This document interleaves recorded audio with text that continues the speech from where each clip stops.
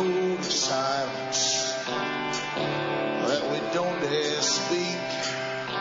There's a wall between us and a river so deep. We keep pretending that there's nothing wrong. There's a code of silence and it can't go on.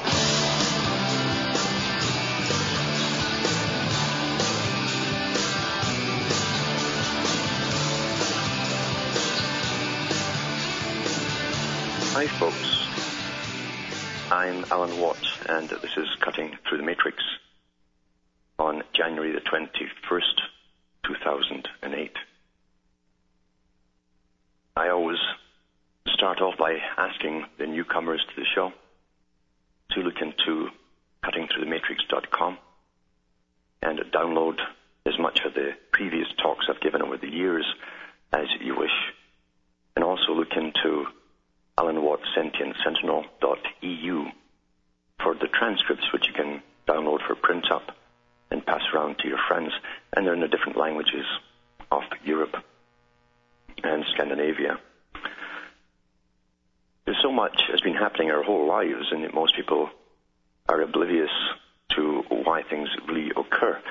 Things don't happen spontaneously in any society, in any era, without massive planning. And that's no different from today. All this globalization, the new substitute for war, which is a war to save the world from us, which is the eco movement, just an echo of the past, you might say, is being pushed down our throats at one incredible speed.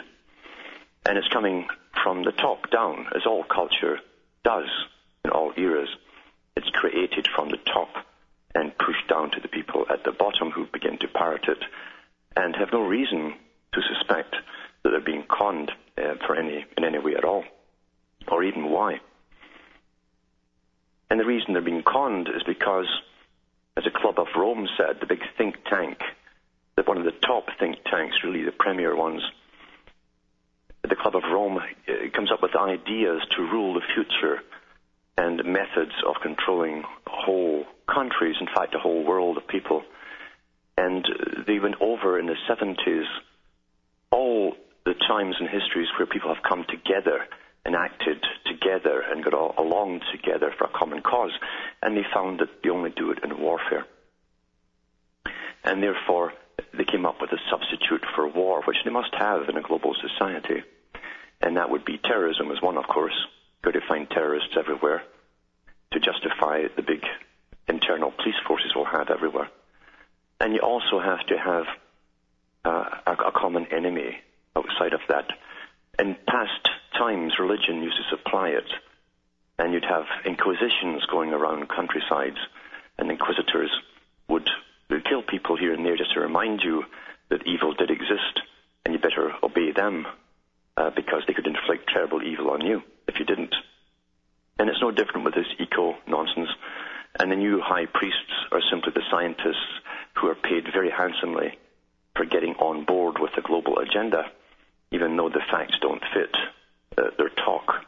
That doesn't really matter to a gullible public who don't study these particular sciences or have access to the data either at the top. So they came up with this whole idea with greening. It's an interesting thing, from Pythagoras onwards. Pythagoras and his schools, secret schools really, because you had to apply to join and have a code of silence for a few years before you were allowed into the inner chambers or the inner secrets of the society. And part of that was to do with their purpose, which was revolution. Revolution was to be spread in ancient times through recruitment of certain youngsters who could keep secrets and who would be tested and who would be put on from there to travel elsewhere and spread the word. I'll be back with more after these messages.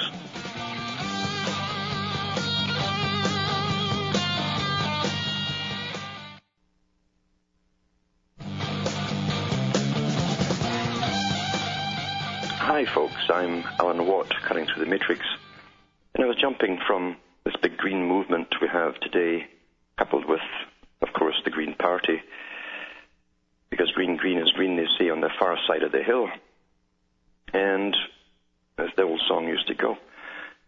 And it's very, very old, because Pythagoras, who also used numbers coupled with letters, as did the Chaldeans, and even in the Hebrew alphabet, and in the English one too, all use these little codes that they have, and colors also, as far back as Pythagoras, were used.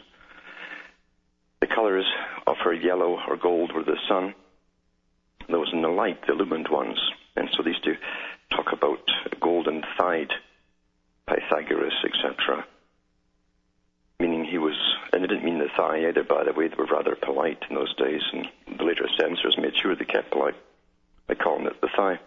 Same in the Old Testament, when they swore oaths on each other's thighs. It wasn't the thigh, of course.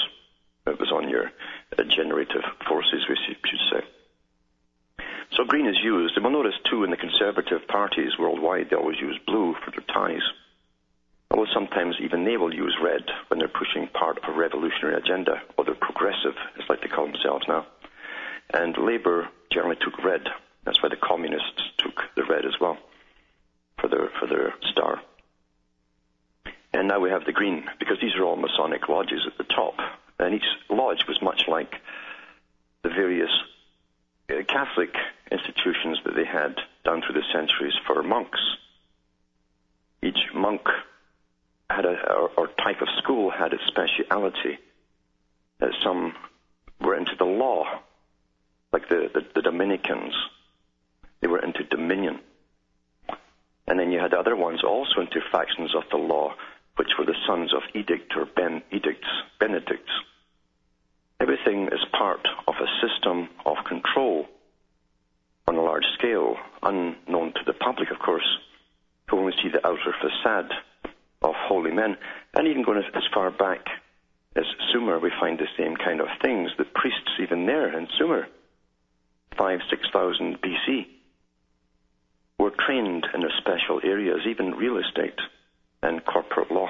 They dealt with all imports and exports to the country, and all goods and all things that were sold within, even down to what we call today a value-added tax.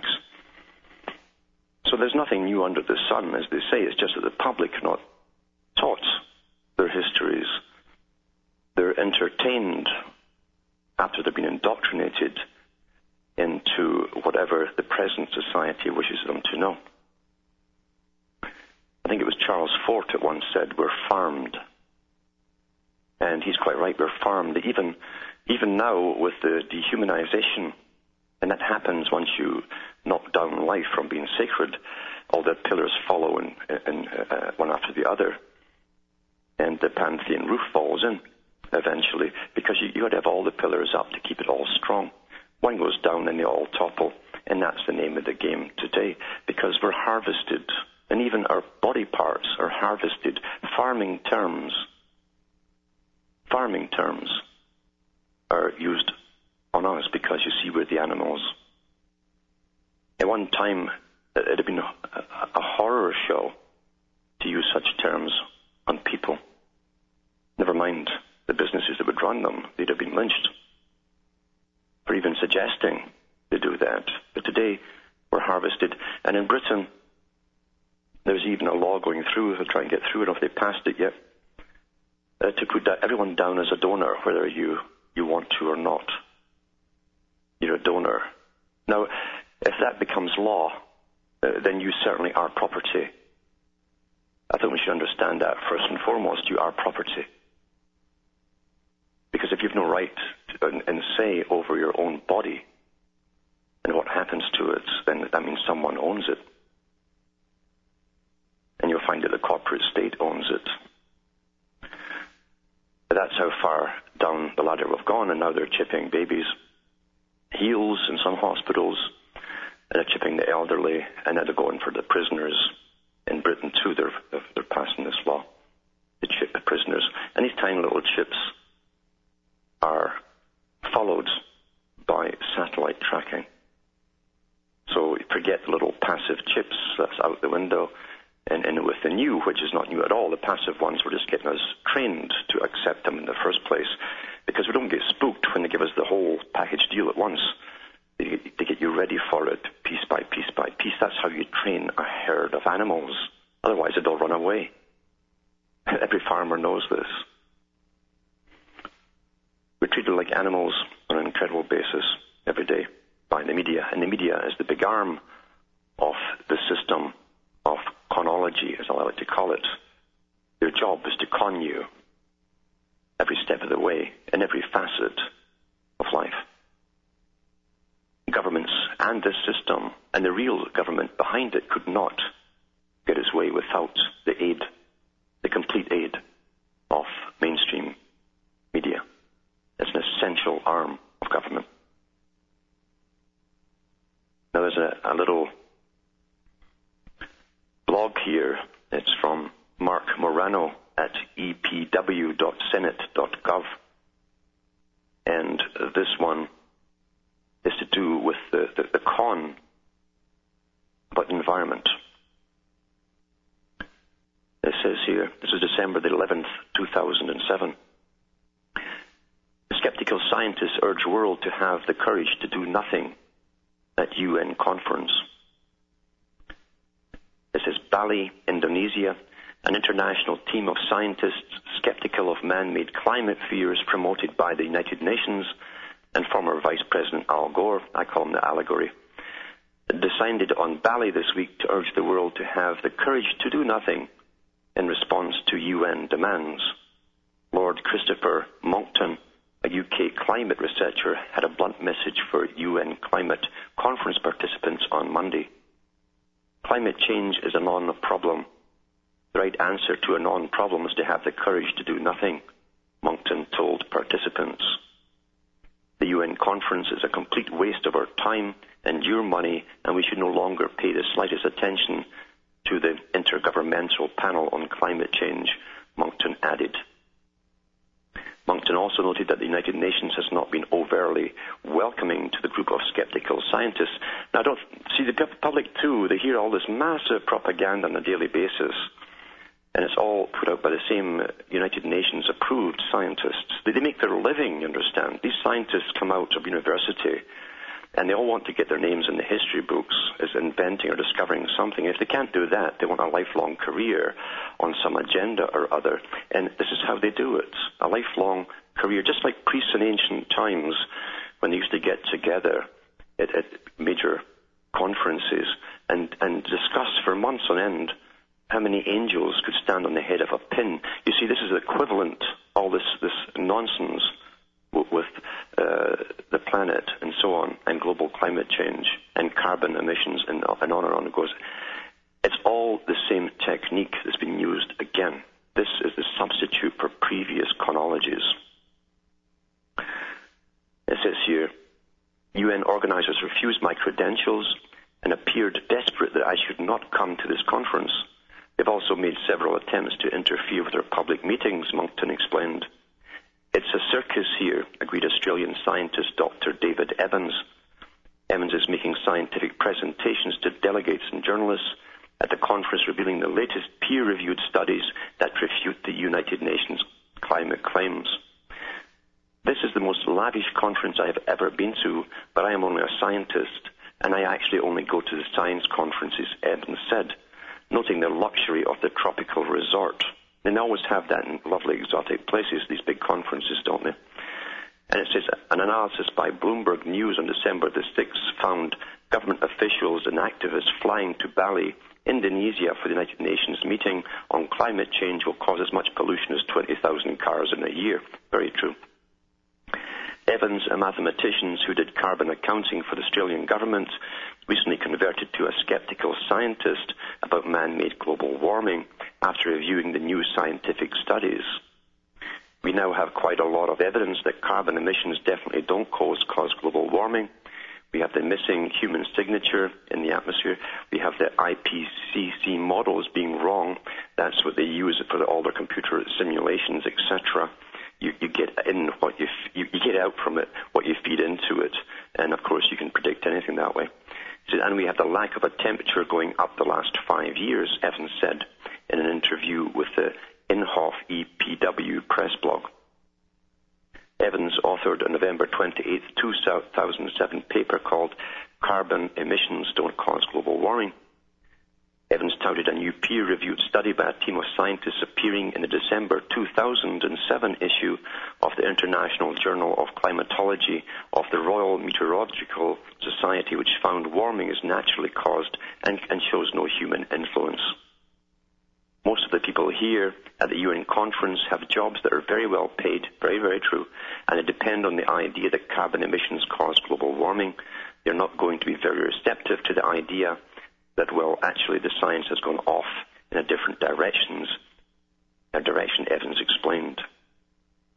So you see, this again can be found. This whole climate change was dreamed up a long time ago, and it's admitted to that it was dreamed up by the guys who dreamed it up, because that's the book, The First Global Revolution, printed in the early 90s, where they tell you right in there, the founders and the authors of the book tell you, the think tank at Rome, the Club of Rome, who published the book, they tell you that they dreamed up that whole idea back in the 70s when they were looking for an enemy to unite the planet, like a warfare scenario where we all work together and get great things done.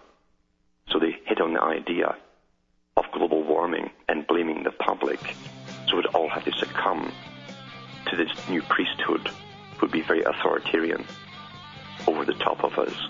We'll be back with more after the following messages.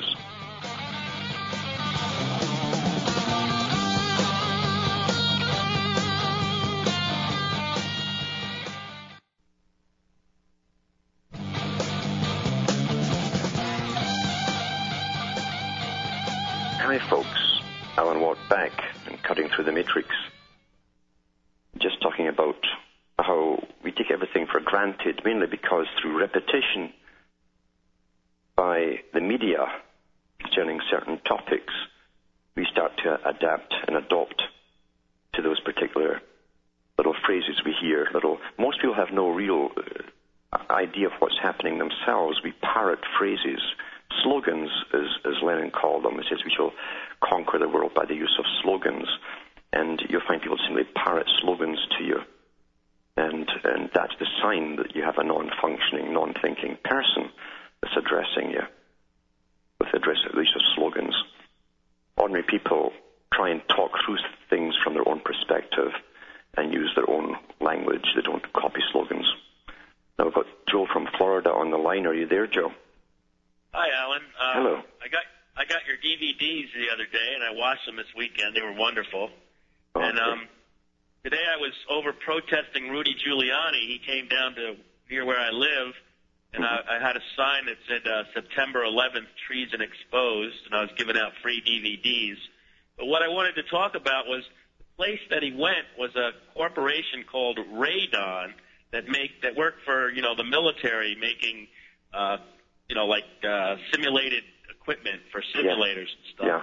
But when I was standing there with my protest sign and I looked at the sign, I noticed that the Y in Radon was like one of those crooked cross Ys. It wasn't a normal alphabetic Y.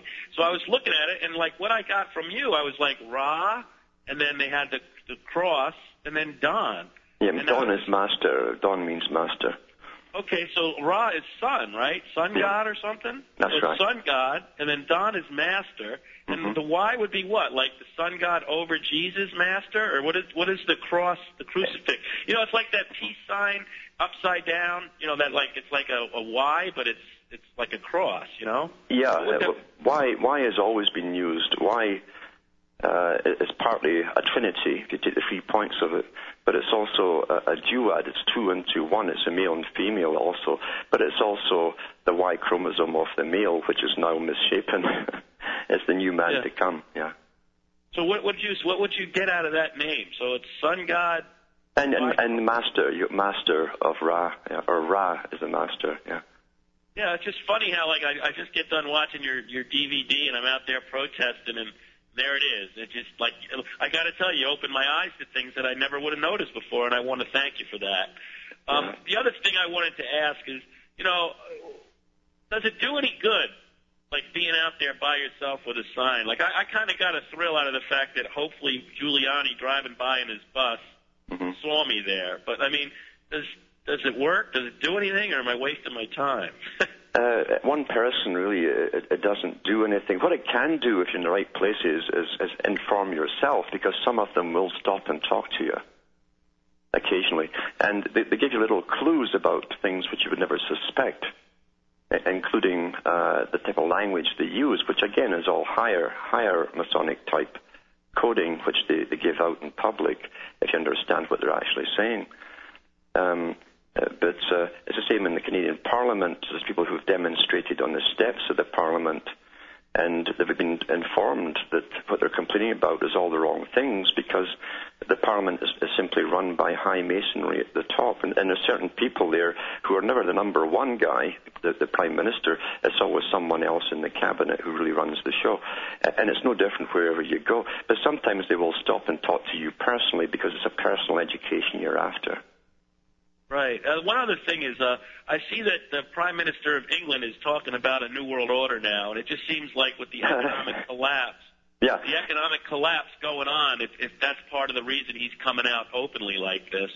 Yes, they're talking now. He was over in India and promising them billions of pounds in foreign aid to bring them up to scratch with a new economy and all the rest of it. And he's talking about internationalism and globalization and so on and so on. So, I mean, this is a crucial phase that they're at right now. That's why there's so much propaganda hitting us from so many angles, as they believe they've destroyed the old society. They've put the last of it into the ground. That's the eradication of family. Interpersonal relationships are almost gone. Most folk communicate electronically. In fact, they don't even need people. They don't even want to see real people, and so they've eradicated the old structure in order to bring in the new, which they've already planned. The great architect plans it in advance before he knocks down the old building, and so the new society is all ready to come into force. And they know too there will be a kickback from different segments within society because of the massive difference in life they're going to have to lead shortly. They're ready to deal with that with brute force and high technology. They've been preparing for this for many, many years, and they do expect a massive backlash within especially the United States and parts of Europe. Alan, how come, like after watching your DVD, you talk about the elite working together? How come the King of France and what was it, Charles of England, how come they were killed then? I don't understand. Well, sometimes you would get the oddball that wasn't quite psychopathic enough, and sometimes too you'd have one that really thought he was the supreme deity, the ultimate king, the sun god as they called him, you know. Oh yeah. And it's the same with Ronald Reagan. When he got into office, he went off to Helsinki. They'd always go off to Helsinki for the first meeting. And Ronald Reagan promised them that to change the whole world and benefit everybody through financing from the U.S. And he wasn't supposed to say that. He went off his script, so when he back, they shot him just to remind him that he really wasn't the boss. Wow. Well, hey, thanks, Alan, and your DVD's great, and I'm waiting for you to put something else out. So thank you. Thanks for calling. Back with more after these messages. You're listening to the Republic Broadcasting Network, because you can handle the truth.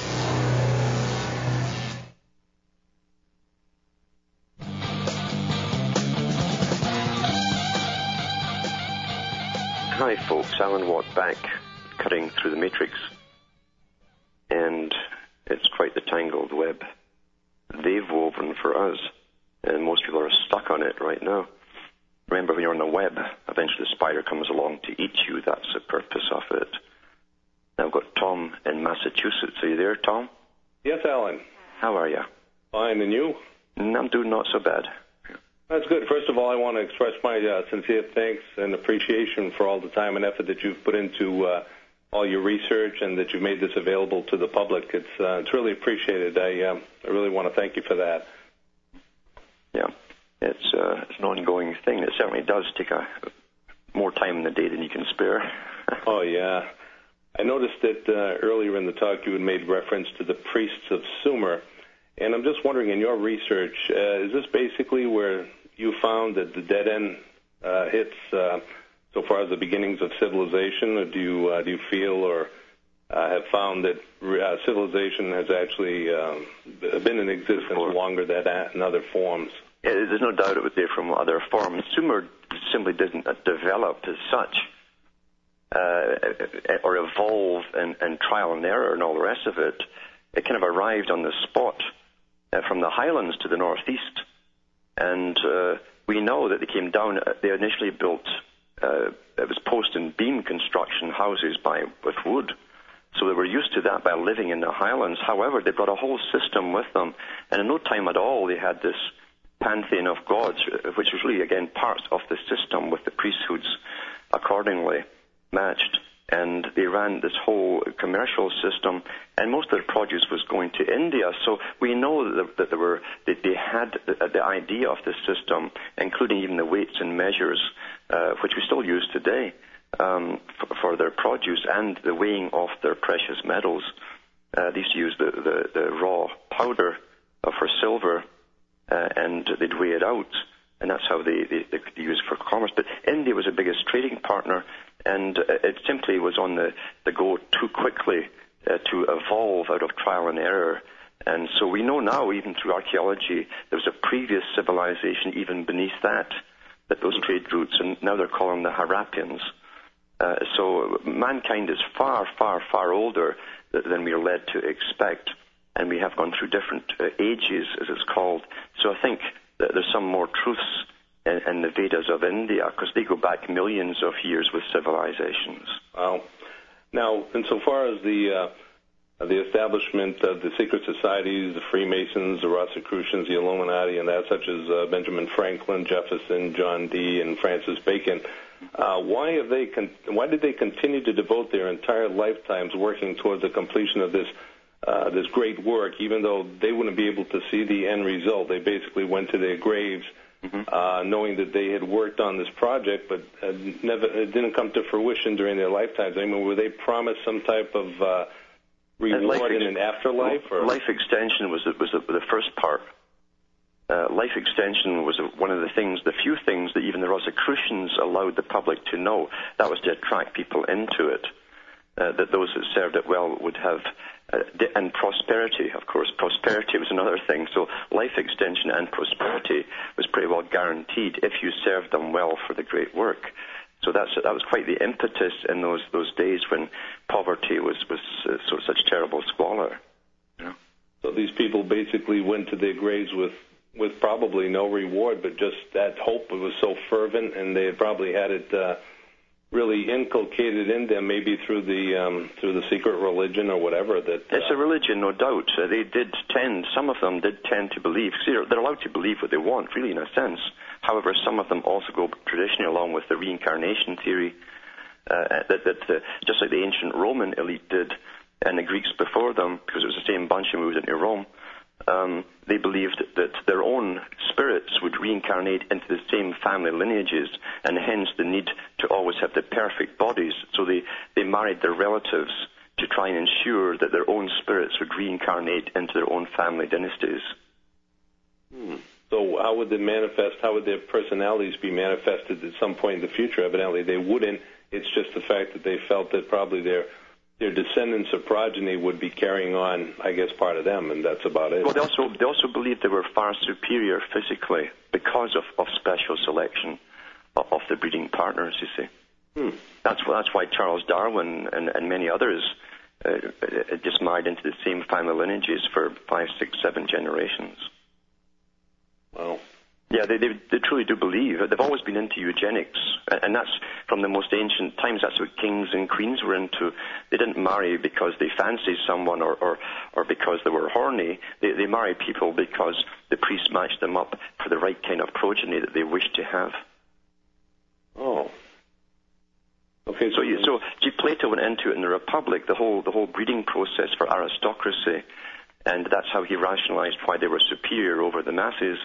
Is because they had their wives selected for them. Intelligence, cunning, ruthlessness, and the proof that their family had succeeded in business over over a few generations, that was the proof or the qualifications necessary, the credentials for marriage to a similar type person.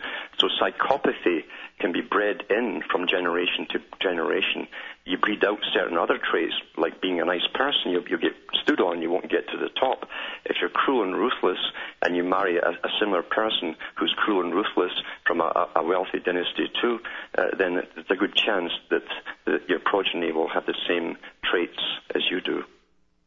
So the reality is then we probably won't see a clone of Thomas Jefferson or Benjamin Franklin, but would probably see their same personality traits just manifested in their descendants of today, then. Is that about it? There's no doubt. This is it's well shown, actually, as I say, down through. That's why lineages are kept with such accuracy amongst the top elite. They go back thousands of years, some of them. Wow. I mean, it's so important to them. And you will find maybe every third, fourth generation, you'll get someone who's almost identical to great-grandfather in his personality traits and his likes, dislikes, and ruthlessness. Or it could be the other way. They might get a throwback where someone's pretty nice and easygoing, and he won't be let in on the secrets. It might be his brother who's pulled up the ladder. You know. But yeah, traits can be bred in or out of people, the same as animals. If you want a good pet, you get a Labrador. If you want a good attack dog, you get a German Shepherd or Pit Bull or something that can be trained. So it's all to do with breeding in or out of traits that you desire or which are undesirable. So I guess that's what you were referring to to the last caller, with the last caller, when you mentioned about the fact that sometimes somebody has to get taken care of because they aren't manifesting the psychopathy of That's their... right. That's right. Well, there's no doubt. I mean, some of them realized what was happening. Some of them, I mean, even JFK, you know, and we know that too, that he gave speeches about the secret societies. He knew they were dominating the U.S. Congress and Senate, and he gave speeches about them, trying to expose them. Meanwhile, he belonged to an elite family. Well, so I guess it doesn't pay to get religion even when you're on the top. Well, it certainly doesn't pay to have a conscience when you know the agenda. That's right. Uh-huh. Yeah. Yeah. Well, hey, I guess you might have some other callers, so I'd just like to say thanks for your responses to the questions, and look forward to continuing in my listening to you. Okay. Thanks All for right, calling. We'll see you. Yeah, bye-bye. Bye. Now, Keith from Florida, are you there, Keith? Yeah. Hello? Hi, Alan. How are you? Not so bad. Good. Hey, you mentioned Helsinki, Finland, and Ronald Reagan going over there, and it just made me nostalgic. Last year I was there for about 3 months, and it was really a strange experience. There was a real heavy Illuminati presence, you might say. And I was just wondering, you know, if you how much you know about Helsinki and its relationship to like maybe Swedish Freemasonry, and I was wondering if you've seen the film. It was circulating in Helsinki when I was there, of Hitler visiting Mannerheim. He brought him a couple of cars and was trying to kiss his butt, trying to get Finland over on the German side in World War II. I was wondering if you're familiar with that. Yeah, I am too, yeah. But it's so odd, too, because that country has been a thorn in the side of the various powers over the last 100 years or so, because they tend not to give in as a people, although some of the elite definitely run the country for them. But that's, again, there's a big global meeting there every year, all coming from the Helsinki Agreement.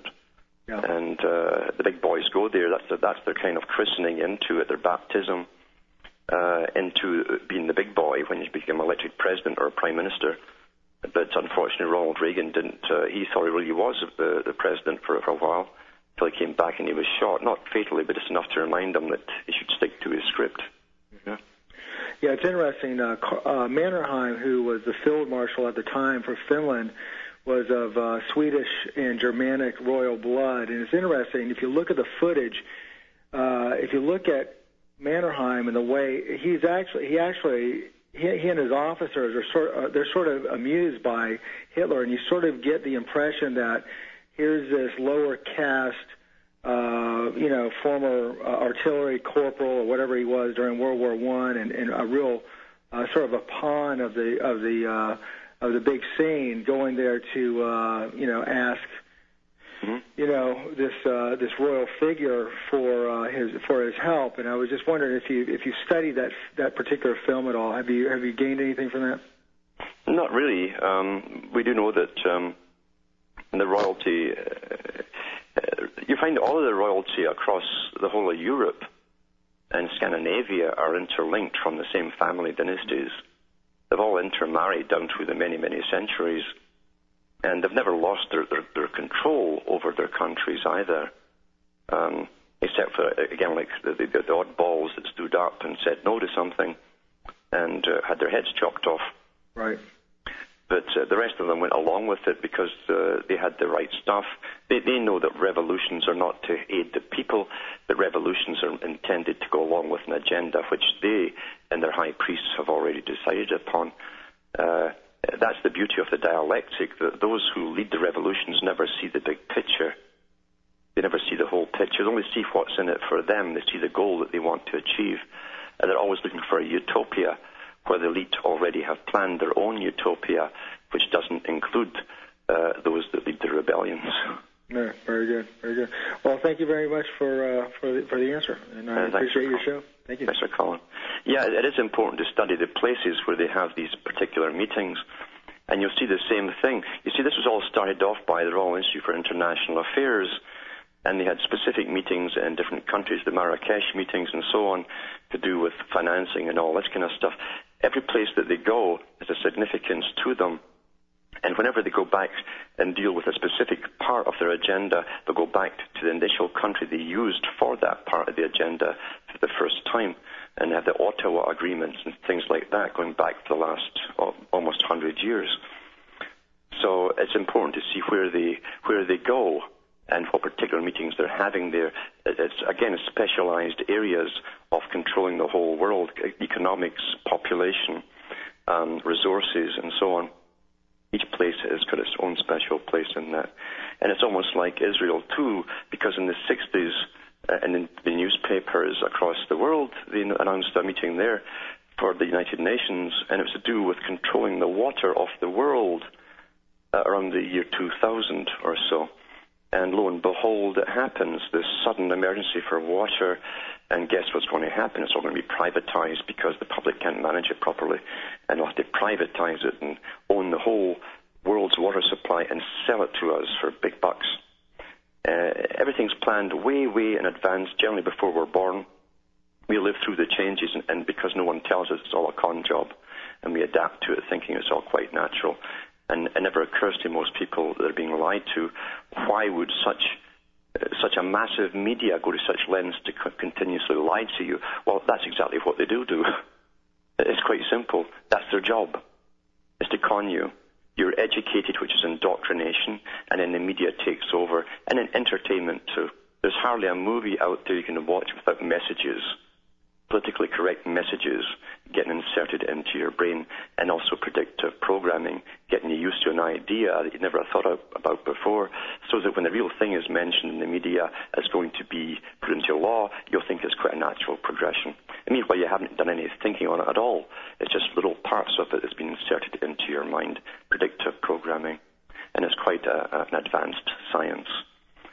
So we're simply rolling along through an agenda with techniques being used on all of society, a standardized technique too. That's the whole thing about the United Nations and UNESCO.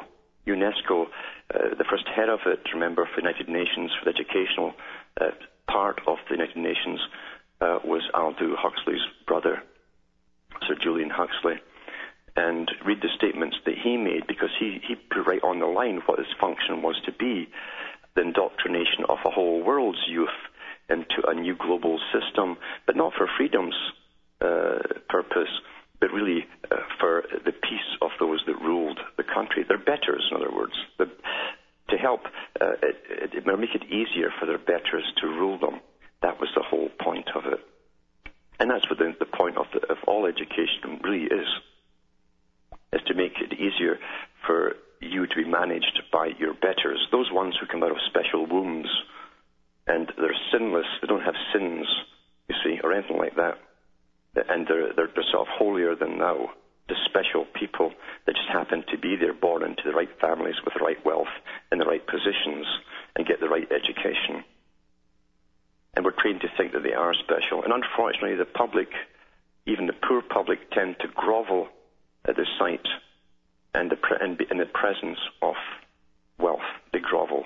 It's rather disgusting to see ordinary people doing that, but they do it. And that's what all that Hollywood nonsense is about, too, with the stars and the glamour and the wealth being flashed in front of you, is to dazzle you and make you salivate at the thought of being so rich and living in such a luxurious lifestyle. It's a con job. And if the public at the bottom just got it through their heads that they have one life to lead, one life they could be sure of because you wake up as you every day. One day you won't wake up at all, but at the moment you wake up as you, and you better use it. That means you use your mind to its fullest extent. Don't waste it. Use it for yourself. That's the most precious gift that you have. I often thought that to start harvesting brains, even though there's so many people out there, they'll be very, very expensive because it will say in the papers, like new, never used. What a tragedy. What a tragedy. Most people don't use their minds at all.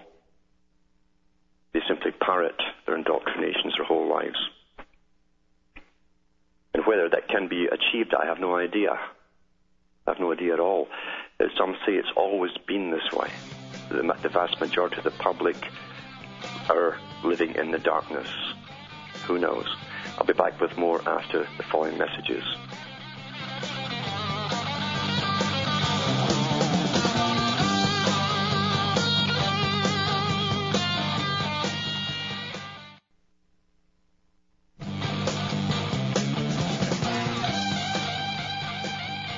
Hi, I'm Alan Watt, cutting through the matrix and trying to point out that the whole system we live in, and I refer to as the matrix,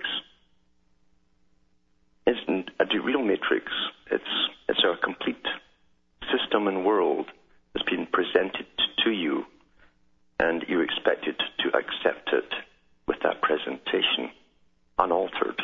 Most do. Most truly do. And, of course, it's not difficult to keep them in that state once they've accepted it, because after indoctrination into it, if your parents don't know especially, it's highly unlikely the child will wake up to the big con that's going on all around them every day. Wars don't happen spontaneously. No war ever does. No revolution happens spontaneously. It takes many, many years of preparation and organization and funding to get them off the ground. And that also goes with the cultural wars that we've had. Most revolutions as well are bloodless. They're changes advocated from the top, like Plato said. They must be. And pushed down to people at the bottom to copy and to work into being. We work the agenda into being on behalf of the elite. We speak it into being when we parrot what they give us to say in our conversations. We make it so for them. Well, they laugh up their sleeves because they don't believe any of the stuff they've made sure that you do believe. It's not so hard to understand. But like Plato said, he said, if they were to allow something at the grassroots level, a cultural change to emerge and take off, it would upset the whole apple cart with unforeseen consequences. Today they would call it the butterfly effect. And therefore they can't allow anything truly to emerge from the grassroots and to flourish that would cause change. The elite would lose control. And it's so important for them to maintain control because they believe they're the only ones who are deemed intelligent enough to have control in the first place. They have no respect for the ordinary people at the bottom whatsoever. In fact, they see themselves as a separate species. And I'm not joking about that. They have always been eugenicists at the top. Eugenics goes back for thousands and thousands, perhaps millions of years. where the elite had royal blood, as they called it, royal blood. The blue bloods, as it was termed. And the rest did not, obviously. Nobility could not just be bestowed, it had to be inherited. You could gradually work your way in by accepting marriage to a woman who was from nobility. Your offspring would have the chance to go on higher than you would. That's still the rule today. Even in higher masonry. And you find that in some of the clues that Benjamin Franklin leaves you with, because he joined the Hellfire Club, and they had their own little bordello attached to the Masonic lodge, the particular lodge. But these were not ordinary prostitutes. They were very selective, specific gene-carrying types.